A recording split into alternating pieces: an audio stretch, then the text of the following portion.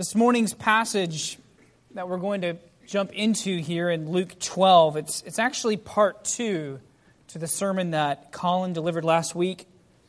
My family got up very quickly in the middle of the service right before he began preaching that, and we headed out real quickly to attend my niece's baptism by Pastor Rob Hamby at Mercy Presbyterian here in Richardson. I was able to listen to Colin's sermon later. And last week, as he preached, it was about Jesus' parable concerning the rich man who's so enthralled with his income and comfort that he decides to simply build the biggest barns possible to store his grain and to live life to the fullest. He had lost sight of what God calls true home. Because he liked the current state of his experience so much, he wanted to make it permanent. And our passage this morning begins with Jesus saying, "Therefore, I tell you," which means that Jesus hasn't put down the subject of the last passage. He's just getting started. This is the good news of Jesus Christ, the one who left his home to step into our trash heap in order to make it our home again. And he promises to give us tastes of our true home, even while we wait for it, even while we feel homesick for it. And we find this good news in Luke chapter 12, verses 22 through 34. If you have your Bibles, it's also on page 6 of your bulletin. And he said to his disciples, "Therefore I tell you, do not be anxious about your life, what you will eat, nor about your body, what you will put on. For life is more than food, and the body more than clothing. Consider the ravens. They neither sow nor reap. They have neither storehouse nor barn, and yet God feeds them. Of how much more value are you than the birds? And which of you, by being anxious, can add a single hour to his span of life? If then you are not able to do as small a thing as that, why are you anxious about the rest? Consider the lilies, how they grow. They neither toil nor spin, and yet I tell you, even Solomon in all his glory was not arrayed like one of these. But if God so clothes the grass which is alive in the field today, and tomorrow is thrown into the oven, how much more will he clothe you, O you of little faith? And do not seek what you are to eat and what you are to drink, nor be worried. For all the nations of the world seek after these things, and your Father knows that you need them. Instead, seek his kingdom, and these things will be added to you. Fear not, little flock, for it is your Father's good pleasure to give you the kingdom. So sell your possessions and give to the needy. Provide yourselves with money bags that do not grow old, with a treasure in the heavens that does not fail, where no thief approaches and no moth destroys. For where your treasure is, there will your heart be also." Father, we come this morning invited to rejoice, enabled to rejoice by your Spirit. And just as we've heard, we know that praise and rejoicing is the enemy of anxiety and fear. And yet we do have so much to be anxious about. Loved ones that are under threat of illness and death. Loved ones we've lost already. Jobs we've waited very, very long for and still aren't here yet. Relationships that seem unrecoverable. Father, there's so much to be anxious about. Maybe even next month's check, how we're going to pay for bills, how we're going to pay for food. Father, we are anxious about these things and many more. And all that does is remind us still yet that we are not home, that we are waiting for it, that we are sick for it. It reminds us that we need you. And so once again, we need your word this morning to proclaim to us that we have you and that more importantly, you have us. And you hold us in your hands and you know where we are. Would you proclaim that to our hearts this morning through your holy scriptures written by your Spirit? Would you do these things for us? In Jesus' name, amen. You can be seated.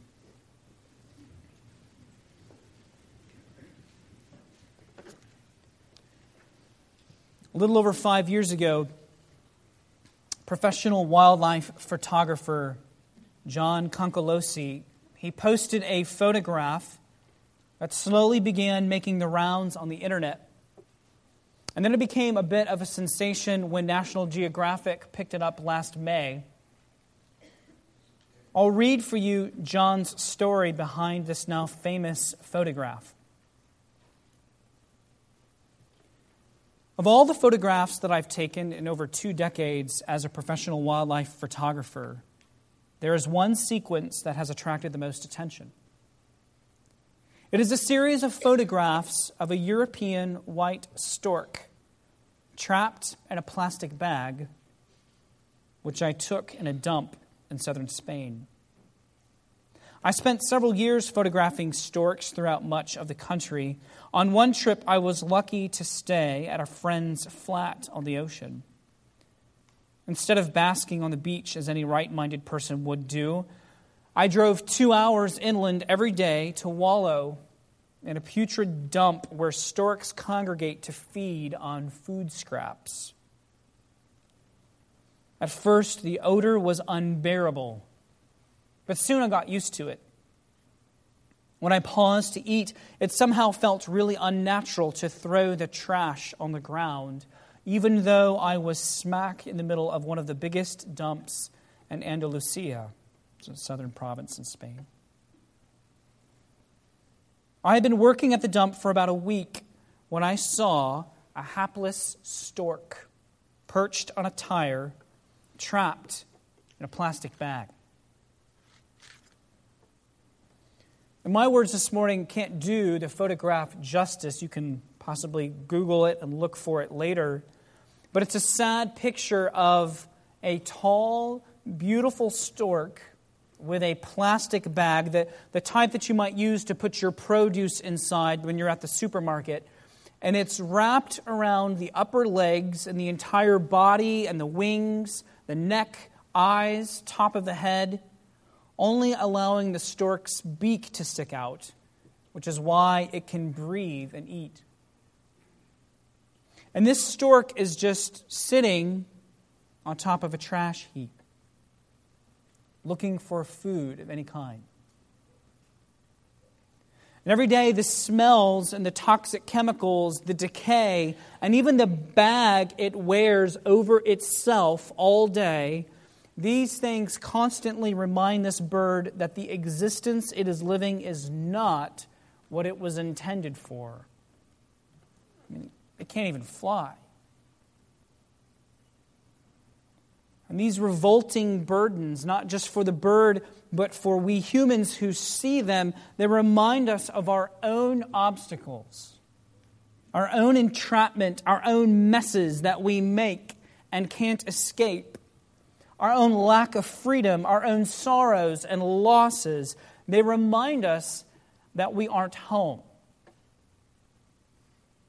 This isn't what our home was supposed to be. We're sick of this existence and sick with longing for our true home. At least this was how the rich man in the parable from Colin's sermon was supposed to feel. But he didn't. And that was the problem. And those that Jesus now turns his attention to in our passage this morning have a similar problem as that rich man, even though they're on the other end of the economic spectrum.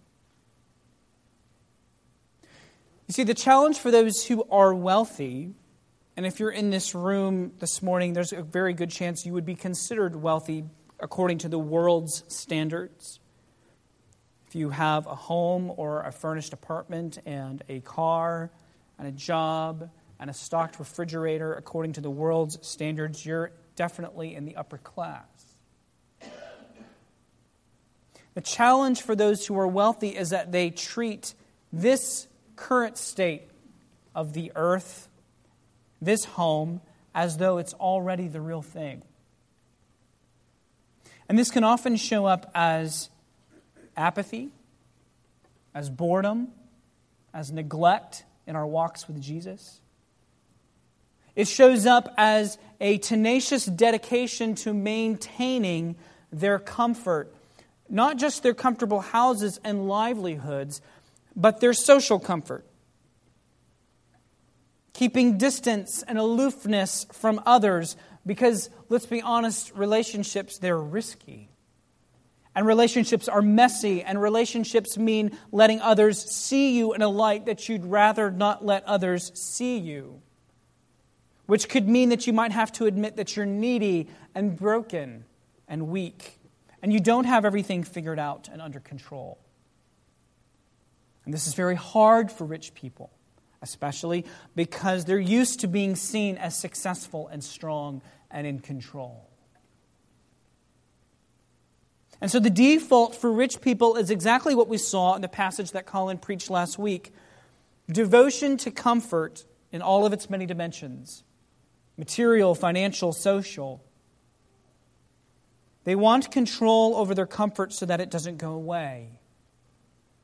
They're not thinking about a future home because they're distracted by the possibility of making this life their best home. And the challenge for those who are poor is more highlighted in our passage this morning. Worry, concern, anxiety, even about life's essentials like clothing and shelter and food. And what poor people want is the ability to control these things. The ability to control their food supply, their clothing, their shelter, because they don't feel like they have enough. They want control over being able to meet their needs so that they don't have to worry.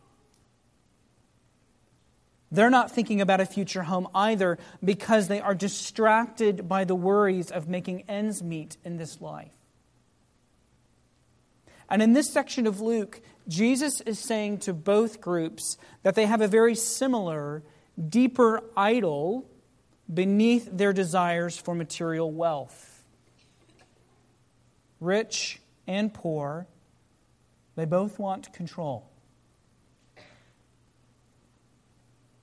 In Scripture, the Garden of Eden is not a full picture of the creation God had made. It's not a picture of how the whole world looked at that point. In fact, Genesis 1 and 2 tell us there was a whole world outside the garden that needed taming. Rather, Eden is a picture of home. It's the center of worship where you go to be with God and meet with Him and walk with Him. It's the center of fertility, of relationships, and domestic and professional peace and tranquility. In the garden, we had food within arm's reach in every direction. We worried for nothing. But we lost this freedom because we lusted for the only thing that we couldn't have. And since then, we've done nothing but worry. Our world came under a curse, our bodies came under a curse, our souls came under a curse, and we don't look to the true God to provide for us anymore. We look instead to ourselves. Even all the idols of every false religion of history point to this. We like idols because idols promise us control. They promise us deities that we can figure out and predict and control with our behavior. That's why we like them. Idols aren't about the idols. Idols are about us. The promise of freedom from fear and anxiety as long as we have the power, and idols promise us the power. The truth is, we yearn for our first home. It's a longing in every human heart. But the truth also is that even if we were in that place this morning, we would fight over it. We would rape and pillage it. We would pollute it. We would turn it into hell in the end out of our worry and our anxiety and our fear.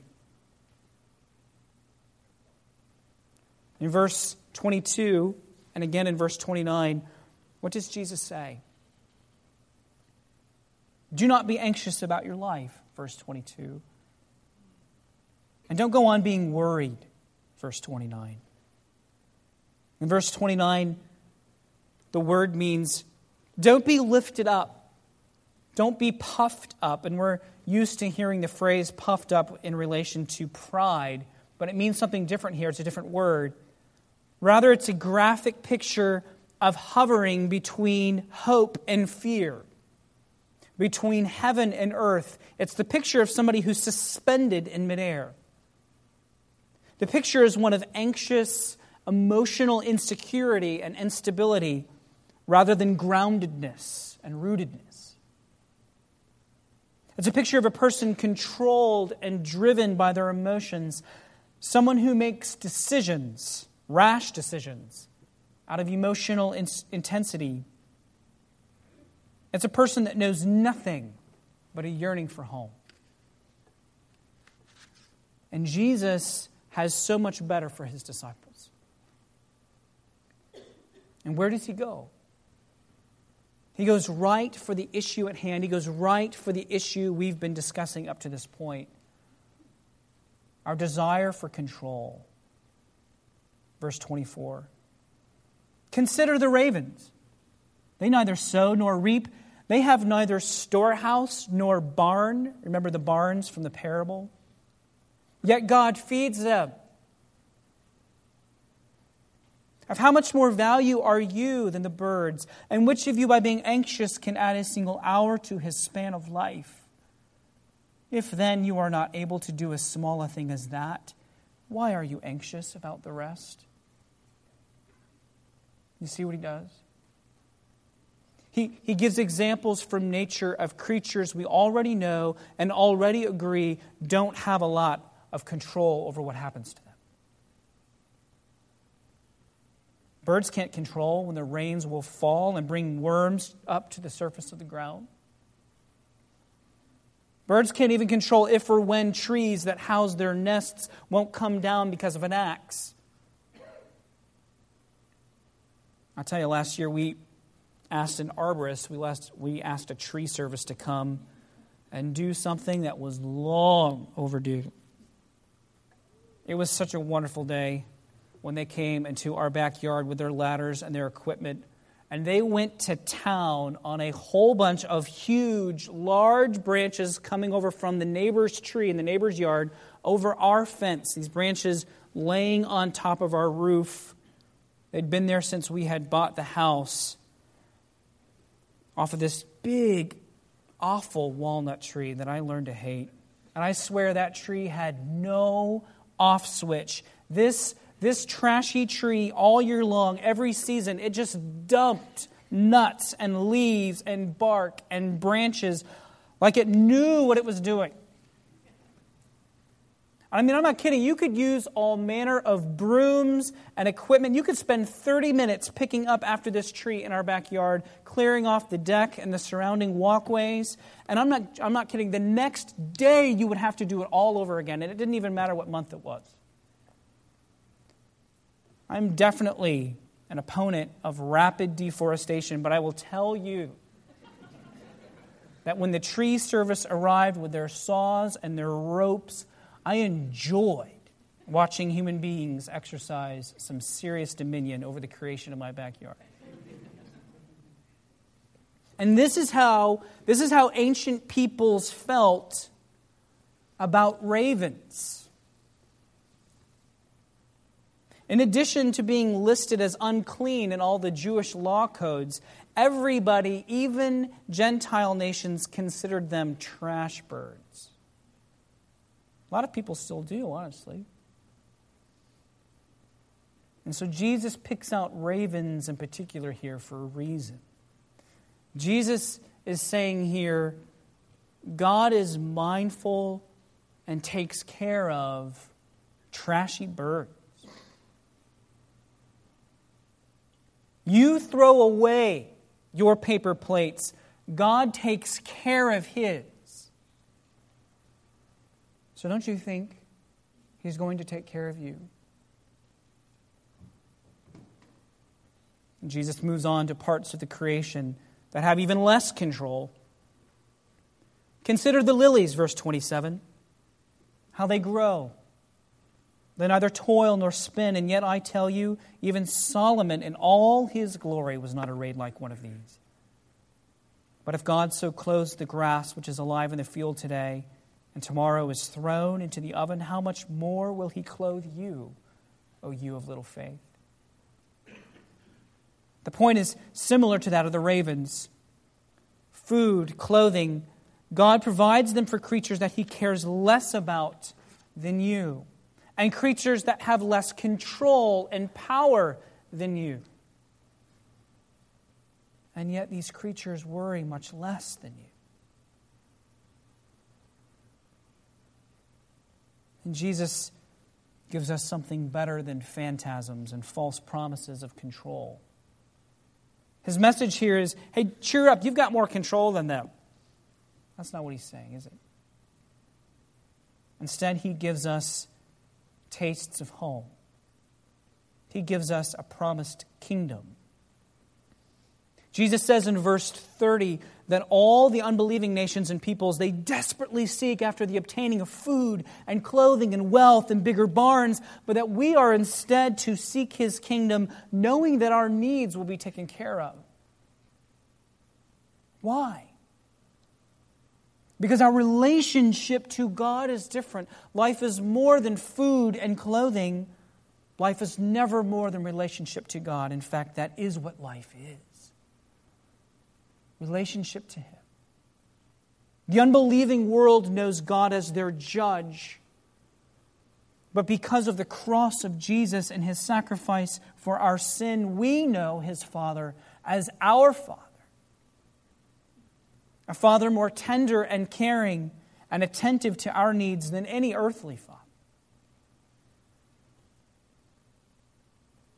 In verse 31, Jesus tells us to keep seeking God's kingdom.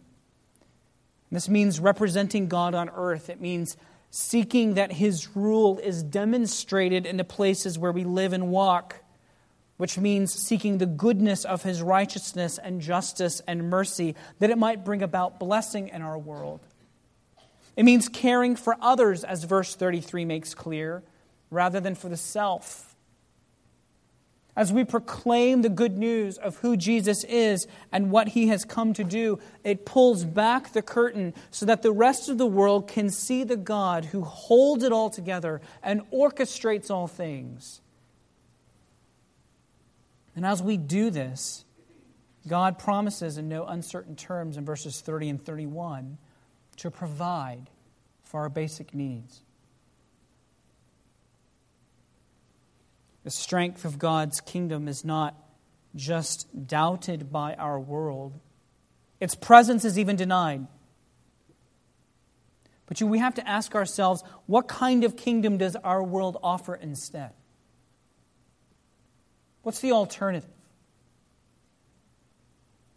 One that is absolutely dependent on your ability to always marshal money and possessions and real estate and clothing and education and retirement. And if you fail in any of these things, your kingdom is very shaky and could even fall. It is all up to you.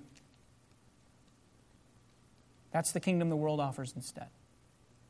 You better make it work.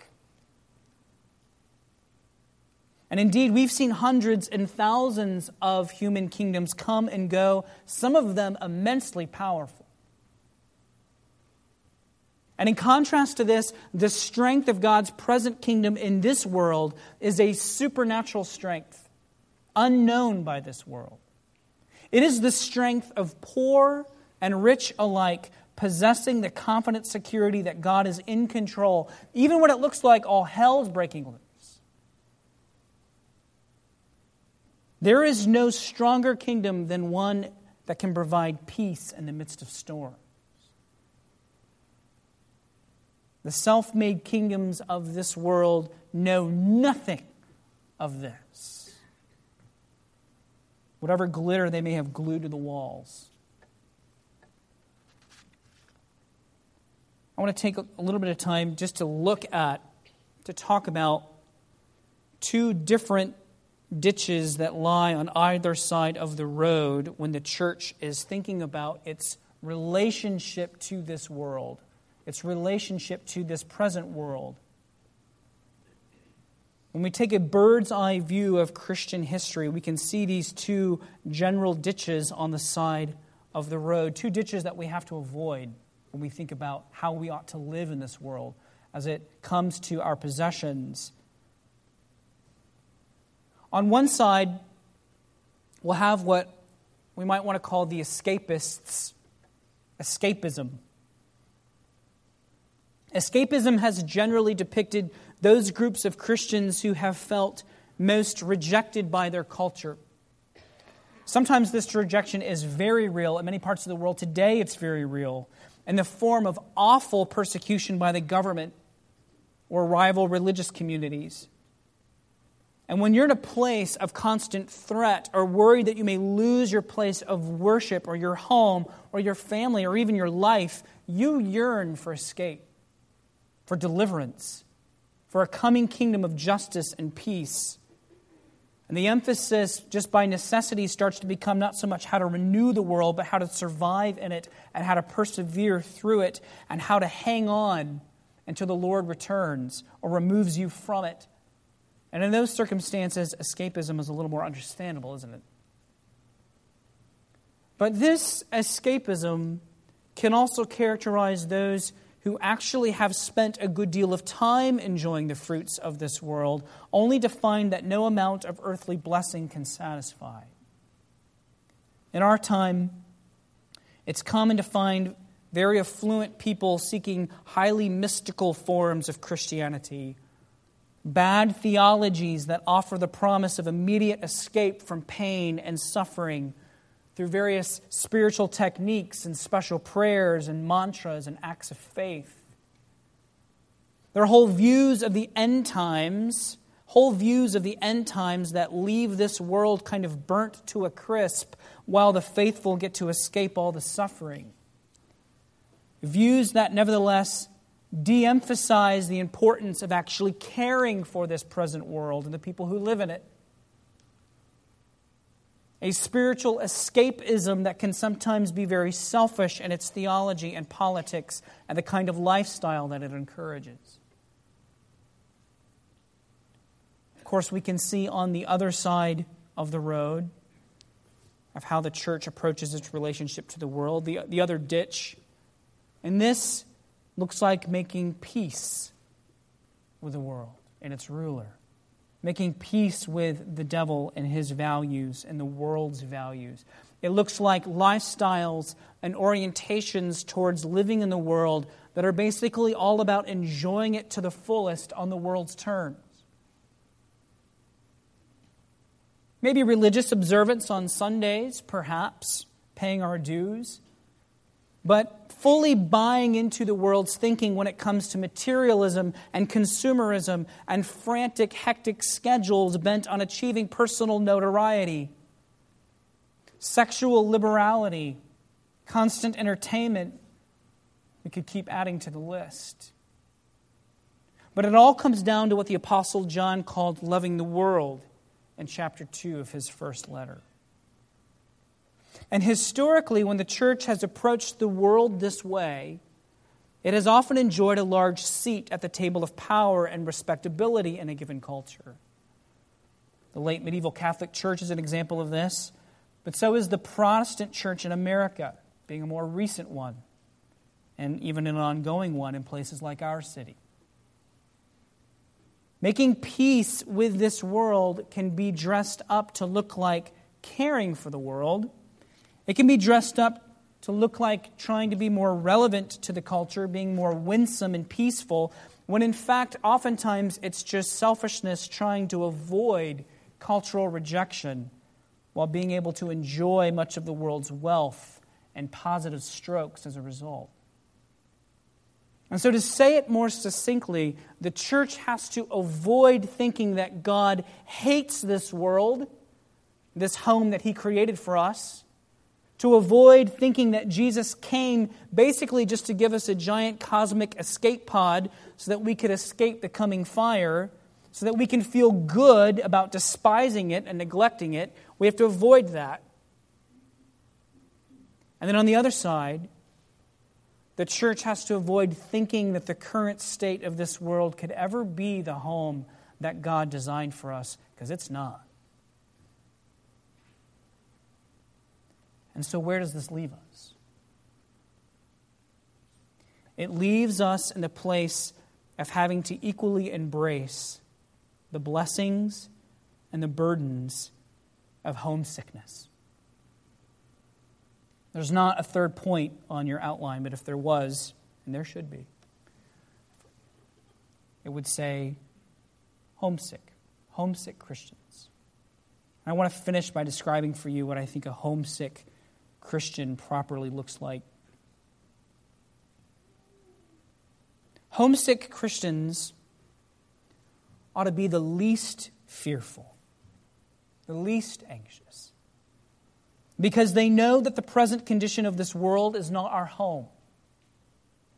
And thus, they're not afraid to lose what they have, and they're not afraid of never gaining what they're told they're supposed to have. Whatever they lose in this life of real value, they know is not lost forever. And so as a result, homesick Christians are the most bold and confident people because they know that their new, better home coming at recreation cannot be lost, it cannot be stolen from, it cannot be diminished. That it is made of eternal materials. It's a home that will truly last, as Jesus says in verse 33.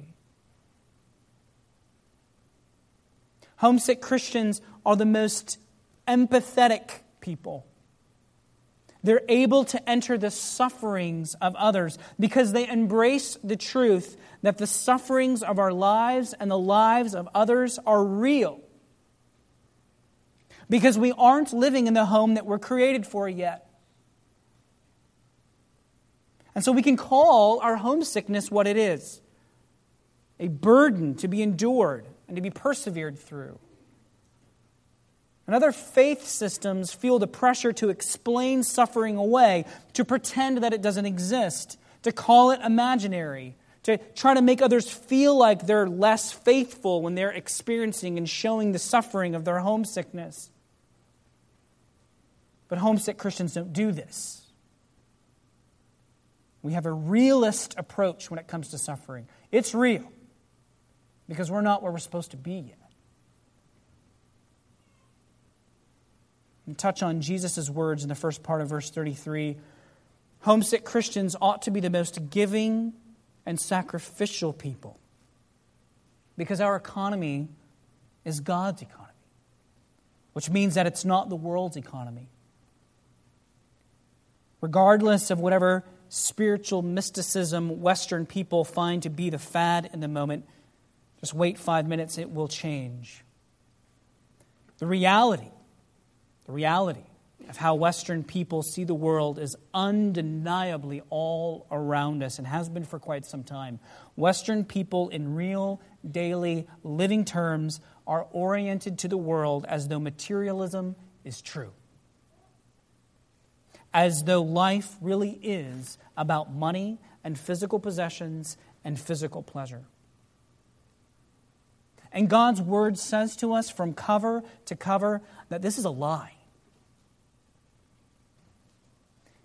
A lie that's not only shouted to us by the official teachings of our philosophers and our academics and our scientific practice, but a lie more subtly whispered to us through our daily experience of technologies we use and comforts that we enjoy. But if we believe God and His Son, our view of what is truly valuable, of what will truly last, of what is truly weighty and heavy and full of glory, it all changes. And this ought to make us the most sacrificial and the most giving, the most willing to part with financial and material possessions, the most keen and most insightful long-term investors the world has ever known. And finally, homesick Christians are the most joyful. Homesick Christians are the most joyful because the tastes of home we are given in this life look and feel like worship. And they actually are worship. And people of worship are people of joy. And they're people of joy not because they have to be, they just are. Every tasty meal, every minute spent on a beach, every spell-binding story, every hug from a loved one, every moment of intimacy between a husband and a wife, every victory on the ball field, every note of encouragement, every visit from a friend is a taste of home. And it's not just a reminder, but it is the actual reality of a God who sustains every moving cell of His creation, standing behind every moment, not as a silent listener, but as a participating narrator.